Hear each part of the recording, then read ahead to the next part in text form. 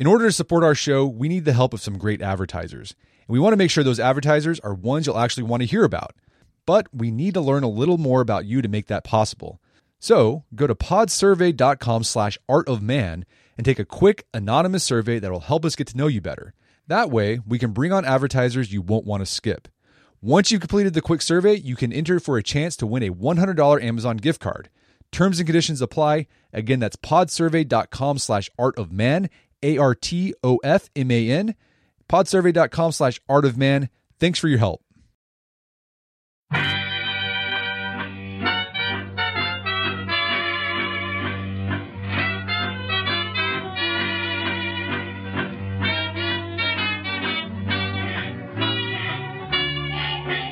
Brett McKay here, and welcome to another edition of the Art of Manliness podcast. So a few years ago, I got in the mail this book called Mansfield's Book of Manly Men. It has a really cool vintage aesthetic to it. It looks like something you'd pick up from the 19th century, full of vintage engraving illustrations of Winston Churchill or Teddy Roosevelt, and then with these life lessons on how to be a man from these great figures from history. Anyways, the book author, his name is Stephen Mansfield, and I brought him on the show to discuss his manly maxims and his ideals of manhood that he espouses in the Mansfield's Book of Manly Men. Man, it's a lot of manly there. Anyways, this book is geared towards Christian men, but I think the ideas and principles that he talks about in there are applicable to a man of any faith or lack of faith. But on the podcast today, Stephen and I discuss some of the unique questions or challenges of manliness and Christianity, how the two can be congruent, and why Christian churches have such a hard time keeping a man's attention and getting them actually into the pews, and what churches what they should be doing to remedy that. And then after that, we start talking about just the manly maxims of Stephen Mansfield and the ideals and what we can learn from great men from history to live a more manful life. So really interesting podcast. I think a lot of great takeaways. You'll feel a little invigorated and inspired and feel a bit more virile after you're done listening. So without further ado, Stephen Mansfield and Mansfield's Book of Manly Men.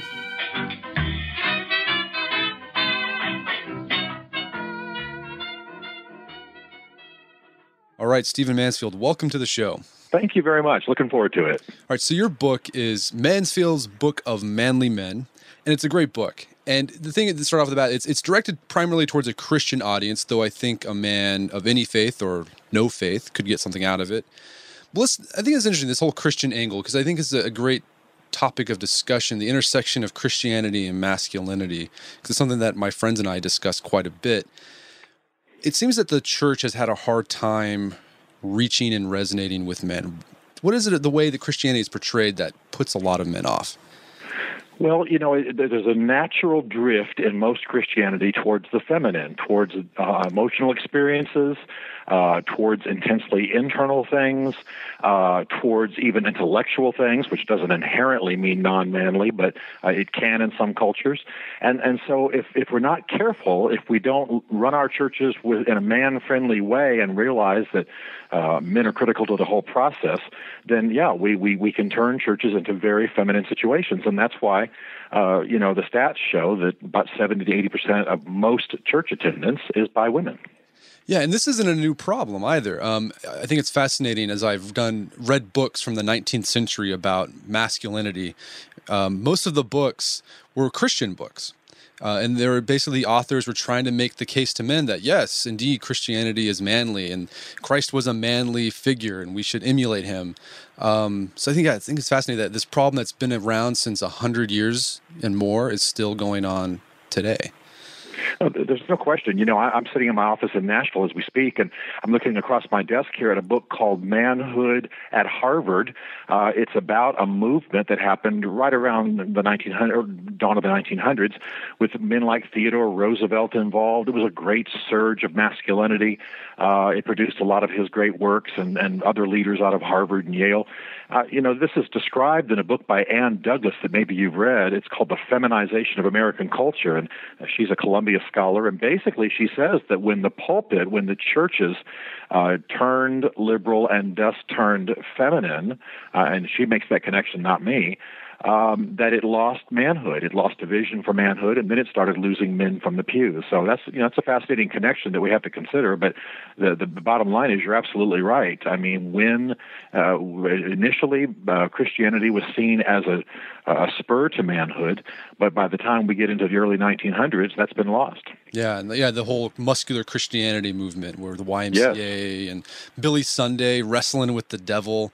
I love that stuff. It's a really fascinating part of our history. So here's the question: What can churches do to connect more with men? Because I'm in Oklahoma. We have a lot of the big mega churches around here: Life Church, Church on the Move, and I've seen some of the things they've done to reach out for men. And it's like have like a Harley Davidson night, Super Bowl Sunday, and like incorporate football into the sermon. And for some men that really resonates, but I've had some of my friends who go to these churches where they sort of roll their eyes and they feel sort of patronizing. What can men do, or what can churches do to connect more with men?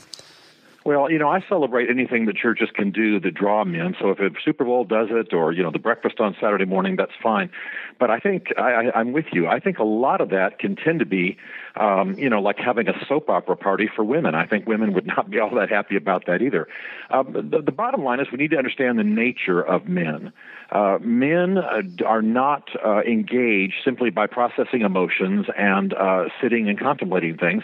They're engaged by doing. They've done a number of studies over the years where they'll put children, male and female, in a room with chairs and toys, and they basically let them do what they want, and they observe them. The girls turn the chairs just opposite each other, look at each other, and then finally one of them says, I like your hair. And then the guys, though, turn the chairs side by side, shoulder to shoulder, and little boys will start looking around and saying things like, hey, I bet we can climb up on that cabinet. Hey, I wonder how we can pull her hair. I wonder if we can set that door on fire, or whatever. How much dynamite does it take to blow up the cat? I mean, they start thinking of things to do. So I think this is a key to how men think. Throughout the Old Testament, whenever a man is commanded to teach his son, there's always a phrase in there like, on the way, while you're walking, as you're going, while you're doing things. So to circle men up in a fellowship hall and say, process your emotions and check on each other is not the optimal way. The best way to do it, the best way to engage men is to have them connect and build manly relationships as they're doing significant things, as they're doing things they care about. It's in the doing, I think, that men really come to the fore. So that's a major difference, and if churches will pay attention to that, I think it would make a big difference. There's one other thing I'll mention briefly, and that is that the vast majority of most church staffs are female, about 80%. And where pastors have decided to change that, not to go anti-female at all, but to make sure there are prominent manly men, so to speak, on the staff, in the administration, and every kind of position, people become what they behold. The church will change in its composition if the leadership has a lot of really engaged men in it. And so that's been a major tactic too. Okay, so be action-oriented as opposed to emotions or feelings-based. Yes, exactly. And I think that, since our churches have tended in recent decades to turn a little bit therapeutic, a lot of what passes for a men's ministry is men circled up talking about each other's emotions. And that may last for a short while. It won't carry us long term, and it won't make us the kind of people who are changing society. And that's why I celebrate a lot of what you do, because, it's about getting men connected, yes, but also getting them busy doing the right things. Yeah, I've been to a few of those men's fellowship things in the morning. The donuts were good, but I gave it like a shot, a couple weeks, and I was like, I just stopped going because I just felt like I'm not getting anything out of this, and I don't know. It wasn't invigorating, I guess. Exactly. I consider myself a pretty manly guy. I hope I am. I'm okay on football and watching football. I don't hunt. I'm not interested in motorcycles. I'm a city boy. There got to be other ways to go. So really, the key is to know your culture, know your men, and build in that direction. But keep in mind, I'm saying this to all pastors, all leaders, keep in mind that the basic nature of men, which is processing the eternal, sitting around and thinking thoughts, is not the best way to engage them. We've got to set them in motion. Okay. So let's get to your book. And I love how you begin your book. You talk about a moment when you were in Damascus. And this is when you were a grown man. And you had children. And you said that was the night you became a man. Can you recount that story for our listeners? I think it's a really cool story. Well, thanks, and I can. I was part of a relief team that was going in and out of Iraq to work with the Kurds back some years ago. And on one of my trips, my papers got messed up, and I got stuck in Damascus. And I was there pretty much alone. There was a Syrian parliamentarian, this is back before Syria ended up in the mess that it's in now, who knew I was there. He was a Christian. He was concerned that I was alone and, just every day trying to get my papers filed right. And he finally decided to have a little gathering on the roof of a hotel in Damascus. Well, he invited a bunch of Arabs, of course, who could hardly speak English. I don't speak any Arabic.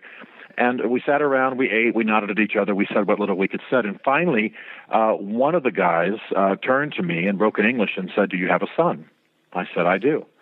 He said, "What is his name?" And I said, "It's Jonathan." And as though he was announcing, something miraculous in the room, he said, "Well, then you have a new name." Everybody stopped and looked at him.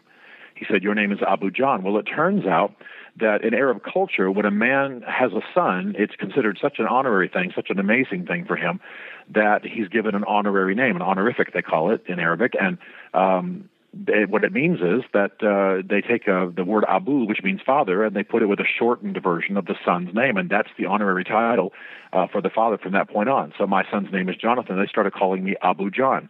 Well, that was sweet to know, but the next thing that happened was these guys realized I did not know that. They had never celebrated that with me. And so they began the manliest partying that I've ever been a part of.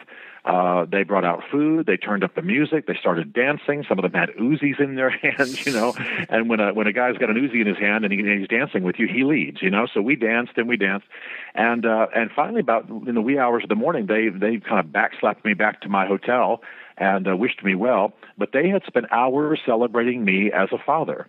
Well, I have to tell you, at that time, I was in my mid-30s, finishing a doctorate, had a wife, 2 children, obviously a son, had lived a pretty normal American life, military brat, football, baseball, basketball, lived all over the place. I had never in my entire life been celebrated as a man. There had never been a moment when men said, "We know who you are, we know what this means," whatever it is, becoming an adolescent, going to college, marrying, whatever it is. There had never been a ritual in my life that had sort of commemorated and deepened the experience of some passage from one stage to another. And so here these Muslim guys in Damascus, Syria, some of them probably terrorists for all I know. I mean, I couldn't even talk to them, dancing and celebrating me as Abu John. It profoundly changed me. I'm a Protestant Christian. I'm not Jewish. We don't have a bar mitzvahs. We don't have any ceremonies for manhood. And I got to tell you, that really began to make me realize that we're not recognizing, we're not helping boys grow, we're not marking these transitions with men. And I'm always reminded when I tell this story of the African proverb from the villages that says, "If we do not initiate the boys, they will burn the village down." And that's very much what's happening in our society. And I wasn't in any danger of burning anybody's buildings or village, but I definitely was a man with an aching, empty soul when it came to manhood, and that was the turning point for me. So, that's a great point, that one of the problems, there's lots of problems that are facing men today, is the sort of lack of a rite of passage. What's the solution to that? Because there's lots of organizations and groups out there that sort of provide rites of passage experiences. Is that the solution, where you go to this organization, or you go to or does it need to be more organic, right? Like within the family or within a man's, tribe, if you want to call it, whether that's their church or their close group of friends? Like, how do you incorporate a rite of passage into your culture? Well, I think it does have to be done first informally. In other words, the father, the immediate men around a boy, around a young man, need to take responsibility for it. It doesn't have to be highly organizational or even liturgical or ceremonial. When my son was about to turn 13, we had what we called a Christian bar mitzvah for him. We had people in who knew him and said positive things about him. We gave him a sword. But before that, I just drove up with him into the mountains. We had a big old sex talk along the way. We listened to some tapes by some wise psychologists who were talking to young boys. And we went up in the mountains and we swam naked. We ate, junk food until 4 a.m, and we watched old movies, and we just had a great time. I think he considers both of them to have been the marking of his passage into adolescence. I tried to do the same thing when he went to college, and he's not married yet, but when he is, I'll do the same thing then. So what we can do is simply start shifting some of these moments that we recognize as transitional moments, into having an emphasis on manhood. Even, I got married and had children. No one ever talked to me as a man, celebrated me as a man or a father. And I think that we can certainly do that. But then I certainly welcome more ceremonial approaches in churches, men's organizations, even amongst a few friends or in a business. There's certainly anything that we do that confirms a man, confirms his journey, calls out the best in him, and points him towards a valiant future, maybe gives him some symbols, some lasting things he can keep that speak of all that. I think it will really change lives. And we know the value of ceremony, but we shouldn't have to be in the military or the Boy Scouts, or a highly liturgical church to have these moments. Okay, so be proactive, be intentional. Yes. You lay out what you call your manly maxims. There's 4 of them. What are those 4 manly maxims that sort of guide the rest of your book? Well, I wanted to give men a simple on-ramp for masculinity if they didn't have one. The first one is manly men do manly things. Now, of course, I'm having some fun with this. We call them Mansfield's manly maxims. But the first one is manly men do manly things. And the idea is simply to get men focused on the doing. I'm a little concerned that a lot of our emphasis on men and our programs and ministries and what have you really focuses on the emotional. And men retreat from that. I've had guys say to me when I invite them to one of our gatherings, do we have to hug and stuff? They're just afraid somebody's going to grab them and look in their eyes and sing Kumbaya or whatever.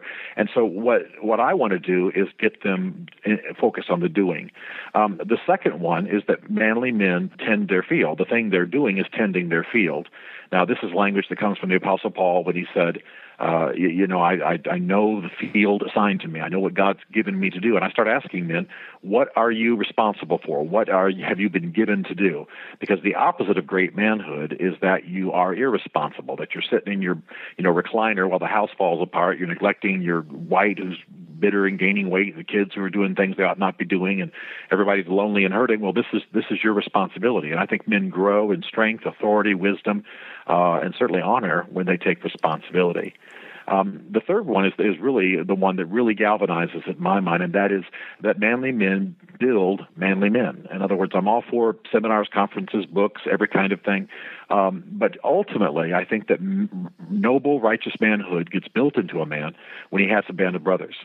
And I think every man's got to have a band of brothers, and there's got to be among those band of brothers a free fire zone where anything can be said that needs to be said to make me better, and I'll do the same for you. Now, my band of brothers, we have a lot of fun along the way. We do a lot of rowdy things. We do a lot of social service things, but we make each other better, and there's a free fire zone.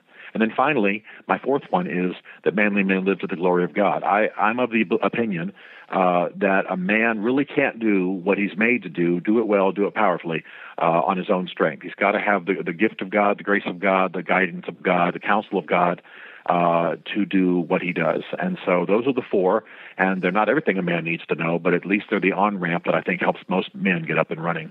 Yeah, the 2 that really stuck out to me, I mean, all of them are great, was the tending your field, because I never thought of it, responsibility in that light, and I love the metaphor. And then also, the importance of building other men up. Because I think one of the problems in our modern culture is it's very self-centered, right? But it's not we're all about self-actualization, self-improvement, and then we forget the other. And then in my experience, and maybe this is your experience too, that I've always become a better person whenever I'm serving others, right? For some reason, it gives me more motivation to improve myself when I feel like I'm building someone else up. Well, I couldn't agree with you more. I think that what we've done is we've defined this issue of destiny and becoming what we're supposed to be or what we want to be in terms of a very self-focused process, like you say. But I tell men, look, you have a destiny, but your destiny is fulfilled by investing in the destinies of others. I mean, this is the truth of almost every great religion. It's the truth of certainly what I believe as a Christian. It's the truth that I see practically lived out around me. I don't get better by, getting in a room by myself and focusing on myself and looking in the mirror and, just doing things to build up myself. I get better as a man as I invest in other men, as I invest in my son, my daughter, my wife, as I man the boundaries of the field assigned to me sacrificially if necessary. So I couldn't agree more, and that's why even in Scripture, for example, we see so many examples and direct statements where, if a man's going to be a good man to his wife, he's going to have to lay down his life. I mean, this is the pattern. So you're absolutely right. The self-focus of our age, our society, I think works against great manhood. All right, so you have a chapter where the title is from a famous line from the Bible, and it's an exchange between King David of Israel. He's about to die, and he's giving his final blessings on his children, and he tells his son Solomon to be strong and show yourself a man. What does it mean to show yourself a man, and how can men do that today? Well, first of all, just taking a little bit of information about that verse, there are very few times in the Bible when the word man means the characteristics of a man, the nobility of a man, the good things a man ought to be doing, and not just males. And that's one of them. David didn't turn to Solomon and say, be a male. He said, be a good, a righteous, a noble man. And I think that the beginning of it is very much what you and I are discussing. I think a man needs to recognize that he's put on earth for certain purposes, and his own pleasure and personal fulfillment is not it alone. And that he needs to invest in the lives of others, build a manly culture, bring up the boys around him, and not just his own, by the way, but others, in that manly culture, and begin to do good in the world. When men really begin to understand the gift that it is to be a man and invest that gift in society, in the young, in their wife, in noble causes, that's when I see men really engage. And other things start to get easier. It's like you're grabbing the ski rope, and once you grab the ski rope and you're balanced on the skis, now things start moving forward. Before that, you were just plowing water. And a lot of guys are plowing water, but they're not really up and moving quickly and engaged. When they make this critical change and begin to realize that manhood is a powerful thing, but it has to be invested in others to really have its power fulfilled, its purpose fulfilled, that's when men become noble, when they become great men, and it's absolutely wondrous to behold. For those who embrace the impossible, the Defender 110 is up for the adventure. This iconic vehicle has been redefined with a thoroughly modern design. The exterior has been reimagined with compelling proportions and precise detailing, and the interior is built with robust materials and integrity. The Defender capability is legendary, whether you're facing off-road challenges or harsh weather conditions. Durability has been tested to the extreme, cargo capacity means more room for your gear, and there's been powerful innovations like the intuitive driver display and award-winning infotainment system that keeps you connected. Innovative camera technologies deliver unobstructed views and effortless maneuvering, and the Defender is ready for a wide range of adventures. The Defender family features two-door Defender 90, the Defender 110, and the Defender 130, which seats up to 8. Push what's possible with a vehicle made to go further, the Defender 110. Learn more at LandRoverUSA.com/Defender. That's LandRoverUSA.com/Defender. All right, so if you're like me, you've probably signed up for a whole bunch of stuff that has a recurring monthly fee. Subscriptions to newsletters, subscriptions to services that you use online, could be a streaming service, something like that. You sign up for it, and then you forget about it. And then every month you're getting charged, and they just all add up, and you have a hard time trying to figure out, where did I sign up for this? I don't know where this is coming from. Well, let me tell you, there's an app that can help you with that. It's called Rocket Money. Rocket Money is a personal finance app that finds and cancels your unwanted subscriptions, monitors your spending, and helps lower your bills so that you can grow your savings. Rocket Money has over 5 million users and has saved a total of $500 million in canceled subscriptions, saving members up to $740 a year when using all of the app's features. I had a chance to use Rocket Money, and it works. You connect your account to it, and then it goes through your accounts and helps you find those recurring subscription fees that maybe you forgot about, and then you can cancel them and save yourself a bit of money each month. Stop wasting money on things you don't use. Cancel your unwanted subscriptions by going to rocketmoney.com/manliness.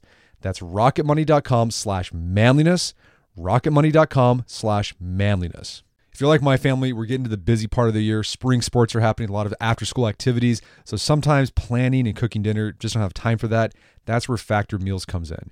With Factor, you get fresh, never frozen meals that are chef-crafted, dietitian approved, and ready to go in just 2 minutes.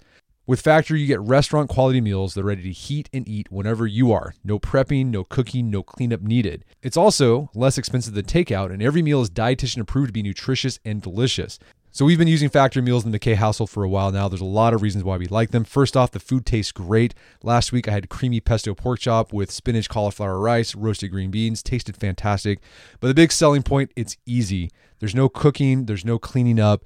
It's great for those nights when you're busy and you don't have much time to take care of dinner and you don't want to do takeout because you feel gross after takeout. If you'd like to try Factor Meals, head to factormeals.com/manliness50 and use code manliness50 to get 50% off. That's code manliness50 at factormeals.com/manliness50 to get 50% off. Check it out today and make sure to check out the creamy pesto pork chop. It's really good. Picture that thing you've always wanted to learn. All right, you got that in your head? Now picture learning it from the person who's literally the best at it in the world. That's what you get with Masterclass. This year, learn from the best to become your best with Masterclass. Masterclass offers over 180 world-class instructors, and many of these instructors are former AOM podcast guests. You can learn negotiation from Chris Voss, leadership skills from Jocko Willink, how to master your habits with James Clear. Plus, every new membership comes with a 30-day money-back guarantee, so there's no risk. So recently I went through the masterclass on negotiation with Chris Voss. A lot of useful information in there. Talked about the value of no in negotiation, how to use your body language and speech patterns to get your best out of a negotiation. Very well done. I really enjoyed it and got a lot out of it. Right now, listeners of our podcast can get an additional 15% off an annual membership at masterclass.com/AOM. Get 15% off right now at masterclass.com/AOM. Masterclass.com/AOM. Check out the masterclass on negotiation with Chris Voss. Okay. So the rest of your book, after you lay out your manly maxims, sort of this road, this on-ramp, and then this ideal of showing ourselves, or shooing. I love the King James version of shoe. Yeah, that's great. That's our goal. You dedicate chapters to virtues or ideals that we should aspire for. And what I love about it is that you take a famous person or famous man from history and look at his life and how that individual represented that ideal and what lessons we can take from that. And you include like my all-time favorites, and one of them is Winston Churchill. What virtues or ideals of manhood can Churchill teach us today? Well, in all the book, what I wanted to do was take some of our heroes and show the dark side of their lives and how they overcame that. In other words, I love celebrating these guys and could have written, real positive, happy chapters, but I decided to go to the dark side. And with Churchill, perhaps the most damaging, potentially deforming thing in his life was that his father hated him. People often don't know this. His father was descending into a form of madness throughout most of Churchill's young life, probably induced by a disease of some kind. But Churchill was simply a disappointment to his father, even if his father had not been in some kind of medical condition. And Churchill's father treated him horribly. And so Churchill lived in his shadow, lived in fear of him, lived wounded by this man. And later in life, Churchill literally thought that his father was appearing to him and taunting him even when he was Prime Minister of England. But what I find powerful about the whole thing is that when Lord Randolph, Churchill's father, died, Churchill had to make a decision. Am I going to live now in bitterness and regret and let that define my life, or am I going to live out my father's legacy? Am I going to pick up his discarded legacy, so to speak, because Lord Randolph ended his life pretty much in some shame and popular disrepute. Or Churchill had to think, will I live out his legacy or will I just be crushed under it? And he decided, as he wrote in his book, My Early Life, that he would take up his father's legacy and cause and live it. And he did that publicly for the rest of his life. And I think that's a very defining moment in Churchill's life. There are a number of them, as you know, but when he decides not to be bitter, not to be angry, not to live a life of regret and snarling anger, but to live out his father's legacy and see himself as a champion of his father's cause, I think that's when Churchill takes major steps up towards what he would become. And we all know that many men, and certainly in my own life, I could choose to, others could choose to allow bitterness towards their fathers to crush them. But that's a major defining issue right there. How will you live out a sense of family destiny? How will you extend your father's cause in the world? And I think that's one of the things that defines a great man. Yeah, I love the whole idea of like connection to family. In a way, even if your family, there's nothing to really be proud of about your family. Maybe there's some skeletons in your family's closet, but using that, right, like Churchill did, to sort of go against that and like, I'm going to do something different. I'm not trapped by this. I can take my family's legacy and make it something different. I think is really inspiring. Well, that's what I've had to do in my own life even. I don't have near the level of abuse in my life that Churchill did. I come from a long line of military commanders, fairly high-ranking military commanders in the American military, and they were all terrible fathers, I just have to say. Love them as I do, they were all terrible fathers. And I've sat many times with my children and said, listen, what we can receive from these men is not just, pride in their accomplishments and their medals and their rank, but we can receive the sense that we have a family called to fight in noble causes. We have a family that really is charged with living for something passionate, maybe having to sacrifice for it. Well, man, my kids eat that up. It's not something I'm just making up. I really believe that that's what's passed on to them. And then I explain to them that, within the soil of your greatness are the seeds of your destruction, so to speak. And that these guys weren't great parents. So my kids, none of them are married yet. They're too young, but I'm telling you, they are ready to be great parents and to overcome sort of the negative family history. So, you usually can find, even in a troubled family, something to pass on to the next generation and something to live out yourself. And I think that's, again, the great benefit of Churchill's example. So in one of the chapters, you make a case that men need to learn or relearn the skill of friendship. Why are friends so important in a man's life, and why is it so difficult for grown adult men to make friends?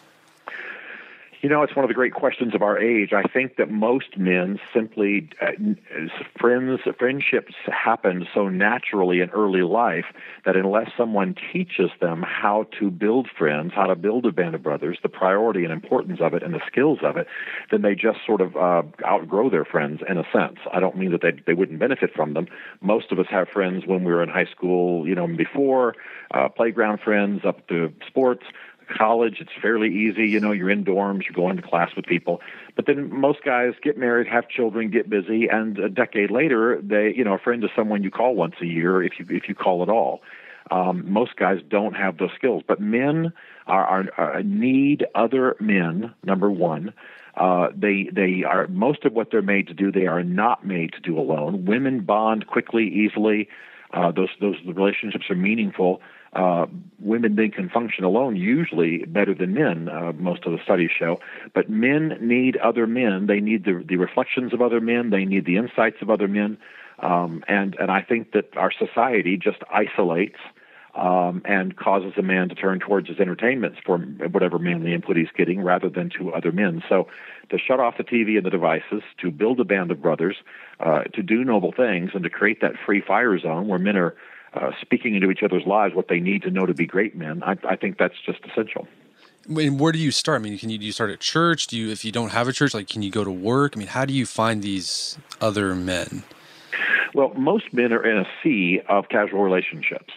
And so the art of this thing is to take the relationships you have at whatever level and move them towards relationships that are beneficial to each other, and then include discussion of the serious matters of what it means to be a man. As I teach men how to do this, it's usually just a matter of starting to turn the topics that are discussed in light conversation over lunch at work or, the basketball game once in a while, whatever. Turn the discussion, turn it to, what do you think about this? I'm struggling with it. What do you think about that? How do you overcome that? Have you ever had to battle that? Just turn it from some of the caca we tend to discuss, just to bide the time, and deepen them a little bit and to see who responds. And if a guy responds, well, then now you may be moving from friendship to a real brother. Keep doing things, keep having fun, but see if this person won't partner with you in the great project of being a man. And sometimes your own transparency is the best way to do this. I'm on the porn all the time. Have you had to overcome that? Have you had to battle that? Or I'm just eating myself to death here, man. How do you stay trim? And how do you break through the whole lethargic man thing? And just start to enlist people and purposes. Most men want to bond. They want to help their friends. They want to be tight.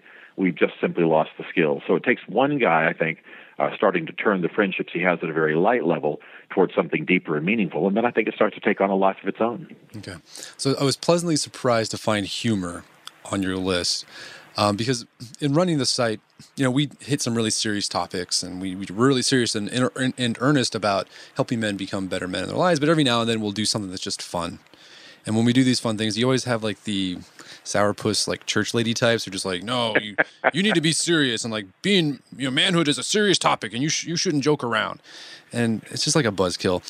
But I love how you use G.K. Chesterton, one of my favorite writers, to sort of exemplify this ideal of humor. Why is humor important in a man's life? Well, a man communicates a great deal through his humor, and we not only need to lighten up and see the humor side. Churchill said if we can't see the humorous side of life, we're not going to be able to deal with the most serious side of life. But I really think that for most men, more is caught than is taught in the sense with humor. A little boy falls, skins his knees, crying. His father says, did you kick that sidewalk? Don't kick that sidewalk. The kid stops crying. He, starts to laugh, and then we can go to mom and get the medicine. I mean, this is the way men are. We comfort each other. We encourage each other. I've been in Iraq during the war listening to soldiers talk, and they're always talking smack and humor. It's about lightening the load. It's about saying we're going to be okay. So one of the philosophers said that humor is the way we explore the difference between the way things are and the way they ought to be. And I think that's what men do inherently with humor. Well, when they start to get into hyper-serious situations and start to get talked out of their humor, I think it's evidence that they're losing their souls. They're losing their groove. They're losing who they are on the inside. And so I think you're absolutely right. We don't need church lady men. We need men who, know how to be serious and do things in a focused way, but know how to play, talk smack, tease each other, encourage each other, and break up some of the hyper-seriousness that keeps us from really being the best we can be. So you include the virtue of wildness, or being wild. And it's interesting because a lot of, when you go to church, there seems to they de-emphasize that. Like, no, you got to be calm and meek and, nice, and don't be wild. That's what we're trying to get rid of. But you make the case that no, men, if they want to be good men, need to harness their wild side. Why is that? Well, I think men are made for confrontation, for controlled violence. Men, we all know, you put three men in a break room and close the door, they're going to fold up a piece of paper and turn it into a triangular football and wreck the room and play in a football game. Men need to bark at the moon. They need to blow something up. They need to pee in the sink. They need to be outside the boundaries. And I think that most men need some controlled wildness. By that I mean they don't need to go crazy and kill themselves hanging off a mountain, but some controlled wildness in their lives. It keeps us alive. It keeps us awake. And in a church situation, I have to say it's a little bit weird that we go to church to worship Jesus. This is the same Jesus who was a carpenter, who got furious and flipped tables and made a whip to drive people out of his father's temple. He was a man of passion. He wept. I can just see him walking along the Sea of Galilee, dumping Peter into the water, and then starting a free-for-all. I mean, I think we've got the wrong image of Jesus as a guy in a bathrobe with a sheep under his arm, and that's why we all think that religion is just, behave yourself.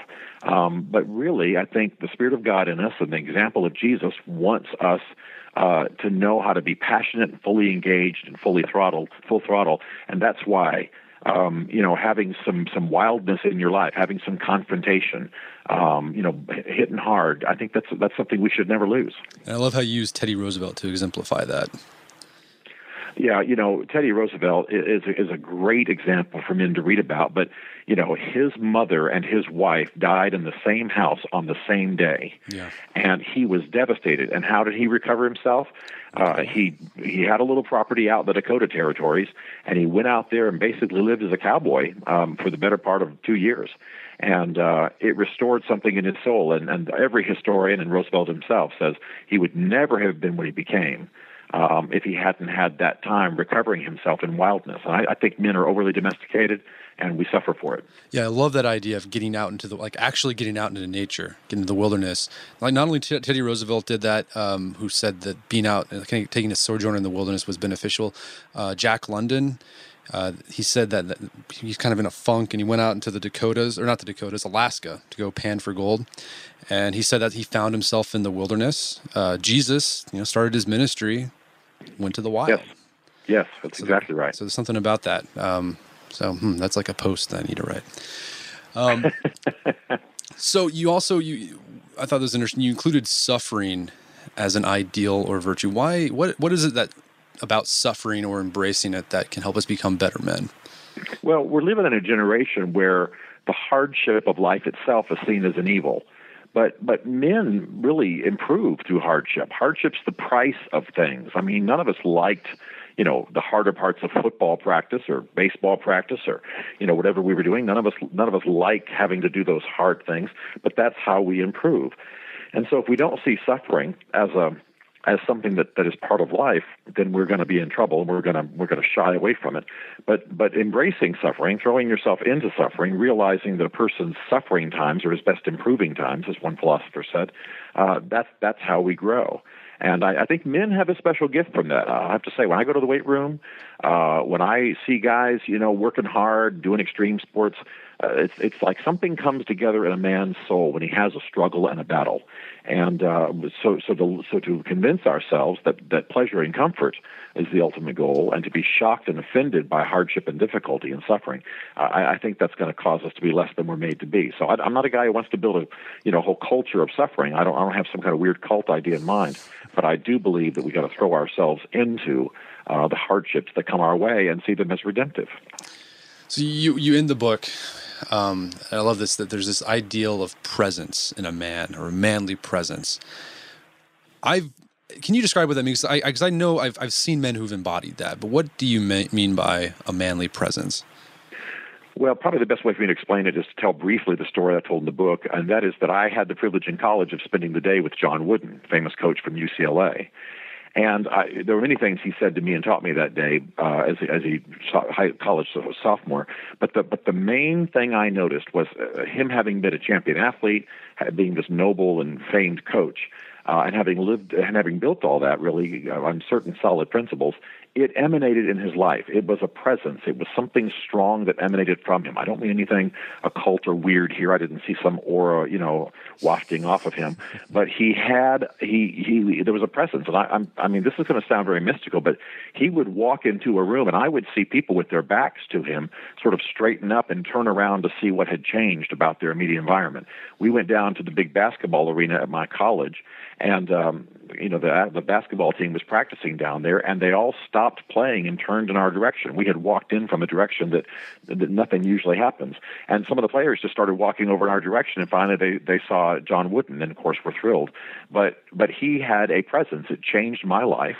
It was a combination of authority and sort of a favor, sort of a positive, you like this guy kind of thing. But it was a weightiness. I think the main thing to say about it is when he walked in the room, there was a gentleness and a love, but there was gravitas, weightiness. There was authority. He's a small man, by the way. I'm 6'4.5". He was a small man, and so I dwarfed him physically, but that had nothing to do with it. You wanted to get down on your knees and ask him to teach you, and it's because he simply carried with him something that you felt beyond just looking at him. And I think that's what a man has when he steps up to his responsibilities, walks in the ways of noble manhood, and exercises his authority and strength in a righteous and virtuous way. I think it emanates from his life. And briefly, very, very briefly, I'll tell you that my daughter used to go to a school where I had to pick her up. And she said, "Dad, it's very strange. When you walk in the door and a boy is talking to me, he'll have his back to you. But when you walk in the door of this great big room, some of the boys I'm talking to will change. They'll kind of get gentler. Maybe some of them get a little bit more polite." She said one boy actually called me ma'am and then got all confused and looked at me embarrassed because he just felt. She said, I think they feel your presence without seeing you.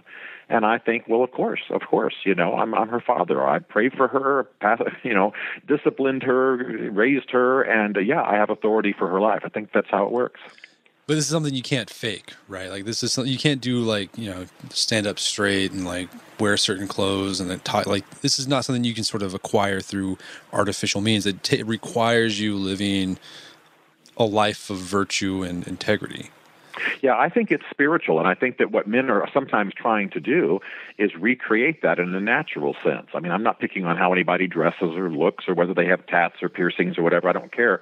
But some guys, you know, are trying to compensate for the lack of gravitas and authority in their life by, you know, sort of developing a commanding style or something. That's not what I'm talking about. John Wooden was dressed rather blandly. He was smaller than I was. There was nothing about him to commend him physically.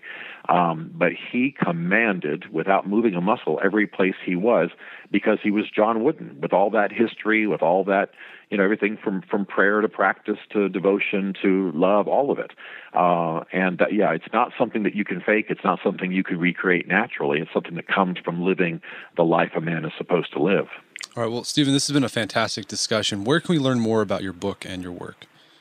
The best place to connect with me is stephenmansfield.tv, and from there, all the Twitter, Facebook, Pinterest, Instagram, everything is Mansfield Writes, just Mansfield Writes, one word.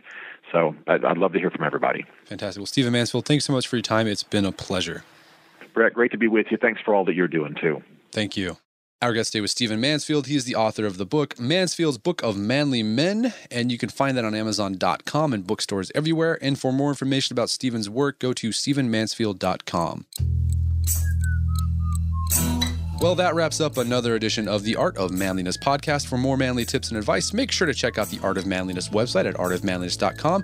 And if you haven't already, please check out store.artofmanliness.com. It's our online store full of Art of Manliness swag. We've got a cool coffee mug, a journal inspired by Ben Franklin's Virtue Journal, posters featuring Rudyard Kipling's poem If, and we just included or just added this cardboard skull that's a puzzle. You put it together, and when you're done, you put it on your shelf, and it will serve as a memento mori art piece, so you can meditate upon death and try to live life with a bit more vigor. If you don't know what memento mori is, look it up on our site. It's a type of art that has a very fascinating history. Go there. Your purchases will support the podcast as well as the content we produce on artofmanliness.com. So until next time, this is Brett McKay telling you to stay manly.